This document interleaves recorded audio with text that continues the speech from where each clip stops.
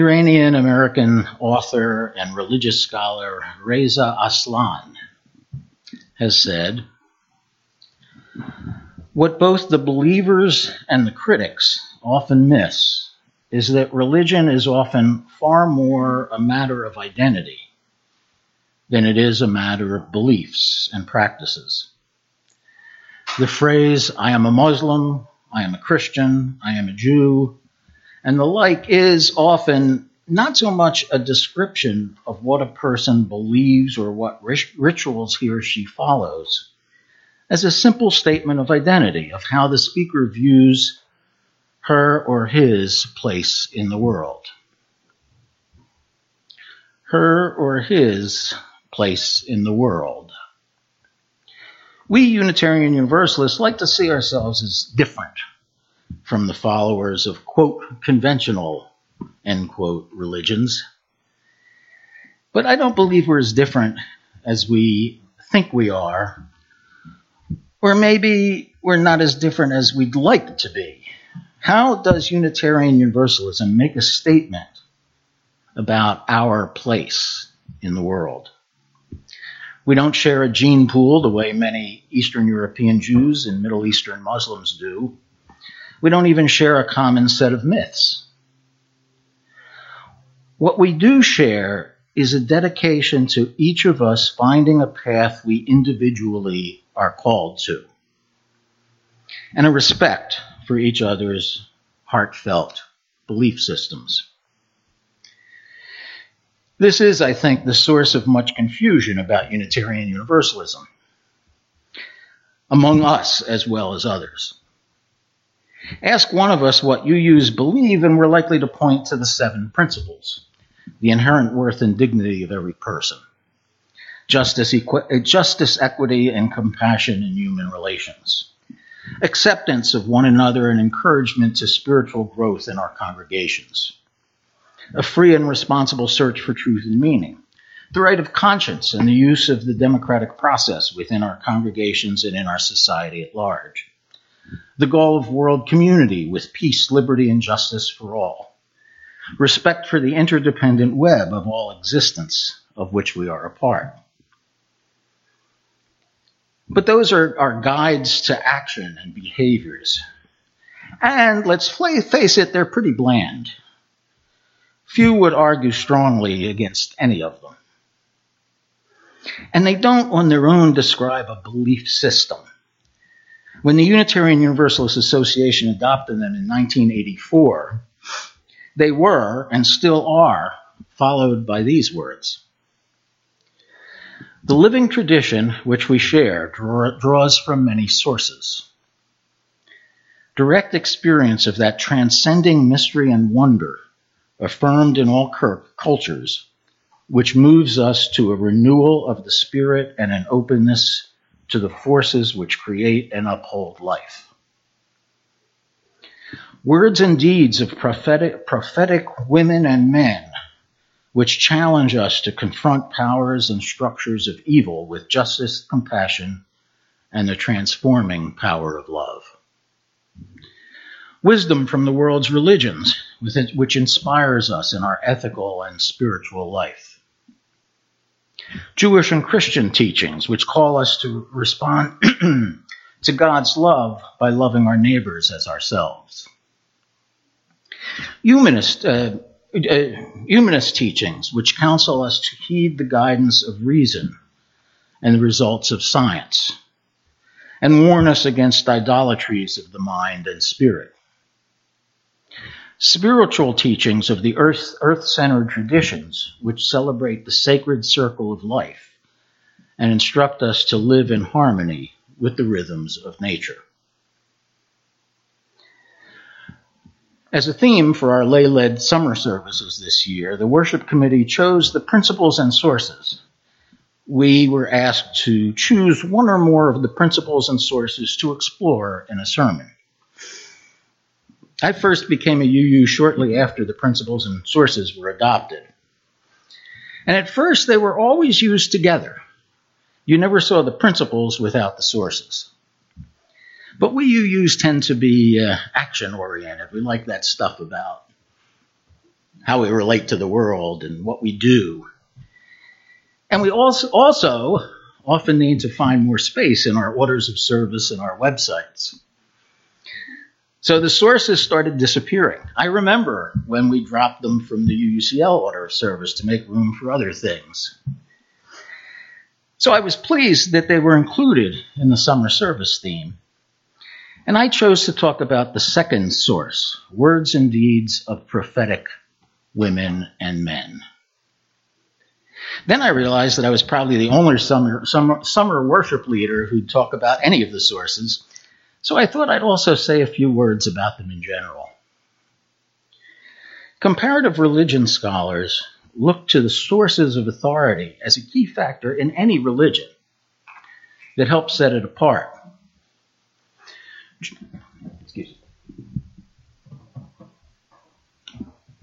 Judaism has the Torah and the rest of the Old Testament, plus the Talmud and the Midrash.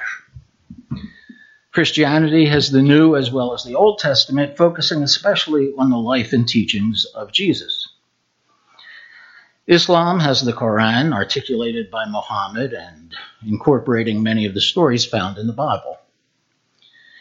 Buddhism has the teaching of Siddhartha Gautama, as memorized by his followers, passed from generation to generation, and eventually written down in various formats.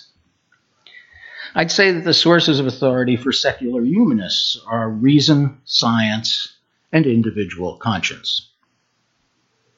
I don't know any other religion that uses such a wide and varied range of sources of authority, and I'll repeat them in brief: direct experience, prophetic words and deeds, wisdom of the world's religions, Jewish and Christian teachings, especially the Golden Rule, humanist guidance, and earth-centered traditions.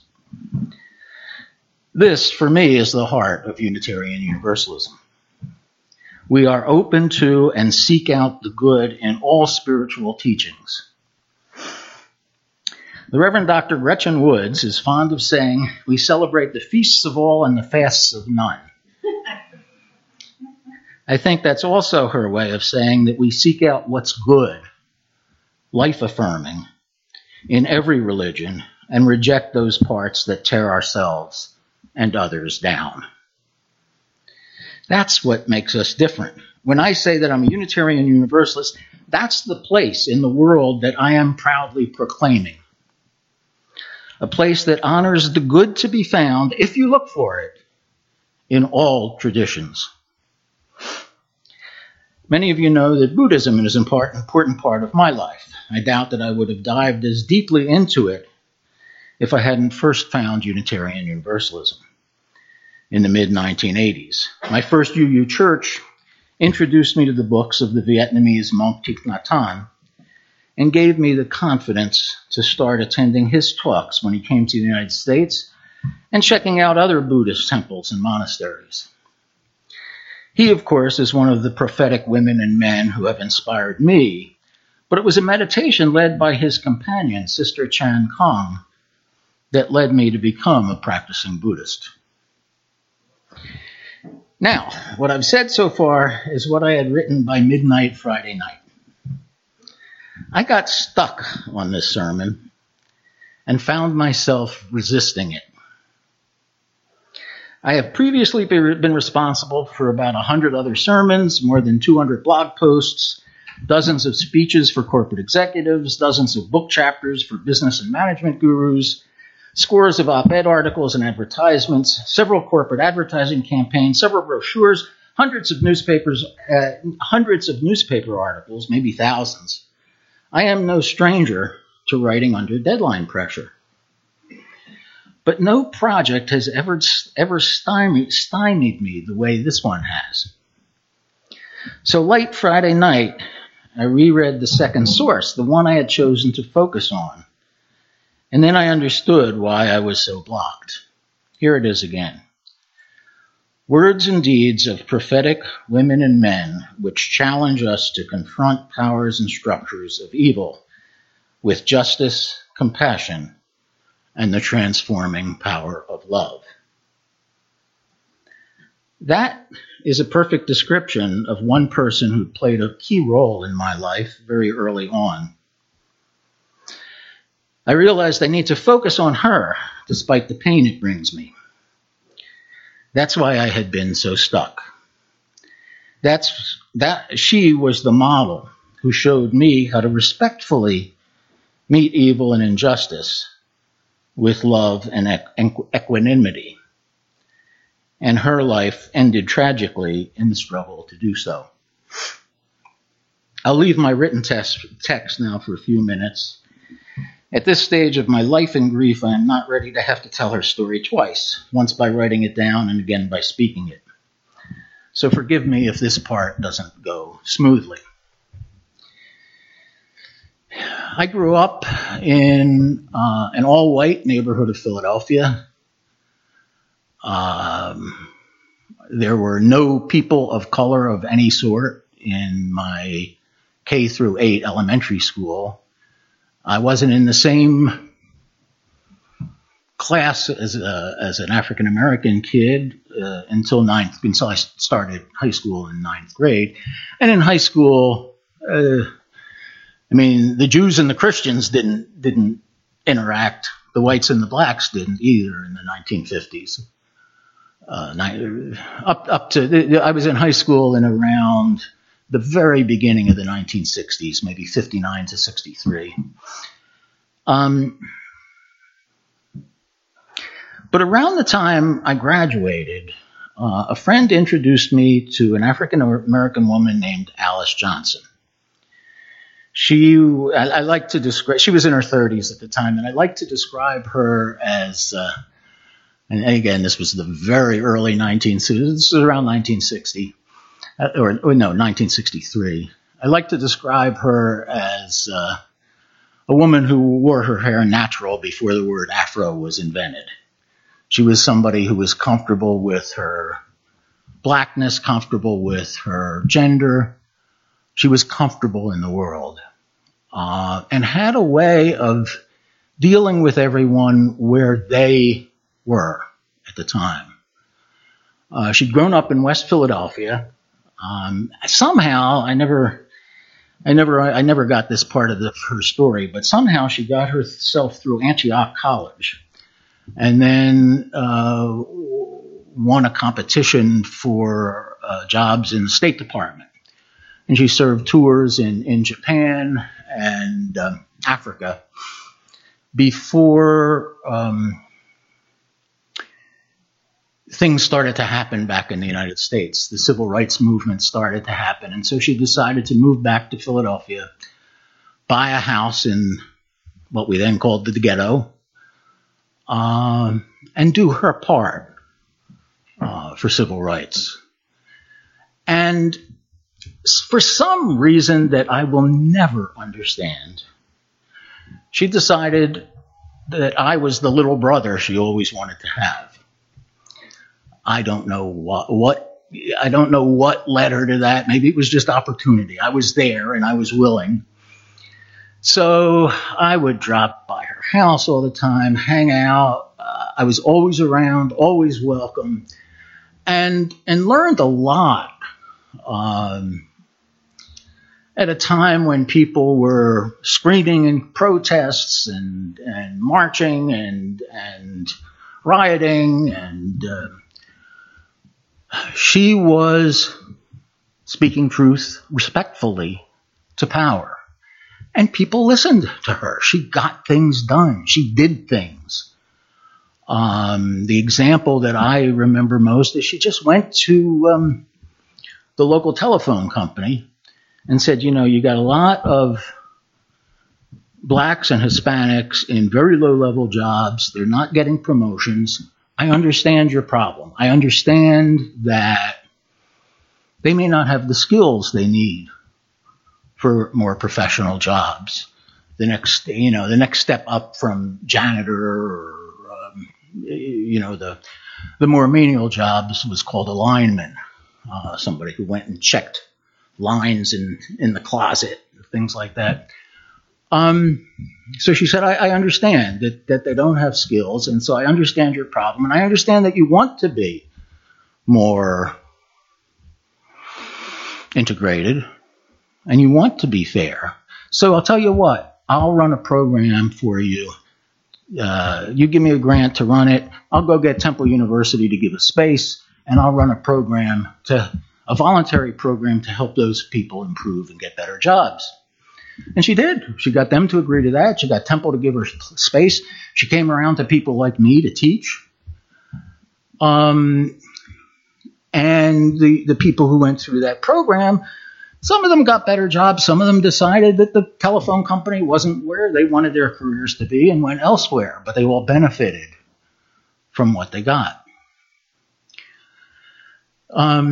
She got married to a guy named J. Brian McDonald, who was remarkable in his own right. He had been a Jesuit seminarian and was censured by the Catholic Church. He was forbidden to take communion even at his own mother's funeral because he had written a letter saying there is no sin. And he, in the summer of 1970, fasted for 30-some days in Lafayette Square over the U.S. invasion of Cambodia. Somehow out of that became friendly with Henry Kissinger. That must have been an odd couple, but he too had that way of being able to speak to anyone where they were and are. And he became, the three of us were best friends. Later in 1970, I moved to New York, and, we stayed friends, stayed in touch. I sometimes helped them with projects. And then in 1971, Alice called and said she wanted to come up for a week and spend a weekend with me in New York. Could she come up to my apartment? And she did. And that weekend, it was like December 3rd to 5th, 1971. When you have a big sister or a parent or someone who's an authority figure, at some point in your adult lives, I was then 25, she was maybe in her late 30s. At some point in your adult lives, you become equals. And that was the weekend where she leveled with me about her own tribulations, her own doubts, her own problems. She had never done that before. And that was the weekend that we kind of graduated to a new kind of relationship. On Sunday afternoon, December 5th, she took the train to Trenton. See, she had planned that weekend because she had a new mission. She had gotten Rutgers University to appoint her as a faculty member so that she could go into Trenton State Prison, which is one of the awfulest, or was at the time and probably still is, one of the awfulest prisons in the United States. The one where Hurricane Carter spent a lot of time. She got Rutgers to let her go into Trenton State Prison to teach courses for college credit. And she had gotten herself an apartment in Trenton. And so she left my apartment that Sunday late afternoon to take the train to Trenton and set up her apartment. Now, the one thing that she didn't have patience for, the one thing where she could get a little blunt and nasty, was when she saw kids hanging around, the African-American boys hanging around on corners, dissing their parents, dissing the world, withdrawing. And she was famous around Philadelphia for talking to those kids and sending them home to apologize to their mothers for dissing them for cleaning white people's homes, sending those kids home to ask what they could do to help. That night, December 5th, 1971, she picked the wrong bunch of kids in a street corner in Trenton to talk to, and she was stabbed to death. hours after she left my apartment. That was the first of many sudden, traumatic, violent deaths. That sort of somehow my life has seen more than its share of those. She was stabbed to death. My uncle and aunt were shot to death by their son, my first cousin, who later hung himself in his prison cell. My sister and brother-in-law were killed in an automobile accident. And then my son Thomas fell off his skateboard, hit his head, and died. And there were others, but those are the main ones. And I guess I had somehow, after the first anniversary of Thomas's death, and thinking about this and kind of thinking that I probably chose that because without understanding it, because it did describe her so well and her influence on me, what she gave me, both in her death and in her life. I didn't, at the age of 25, I didn't understand how important she was to me. And I didn't understand how important the grieving process was. So I never fully dealt with Alice's death. Brian, her husband, had me stand next to him in the receiving line at her memorial service. And I thought at the time that he just wanted me there with him. But I realized now that he was giving me the place of little brother. I was little brother at that memorial service. Without really understanding it myself and without understanding our relationship. So anyway, it's taken me I've never fully dealt with Alice's death and understood it.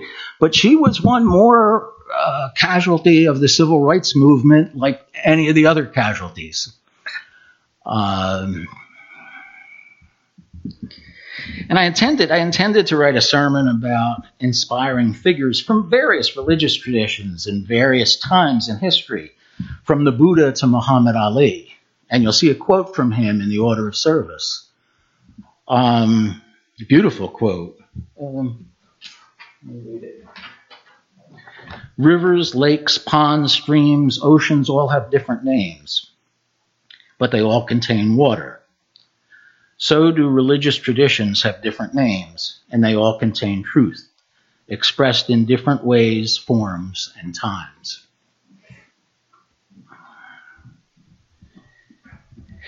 But instead, I wrote about one woman who seldom went to any church. I think she grew up Baptist, and her memorial service was in an Episcopal church. Her life and her death inspired me in ways I'll never fully understand. So let's take a moment in silence to reflect on the people, living or dead, who have inspired us spiritually. And when you're ready, you may name them out loud.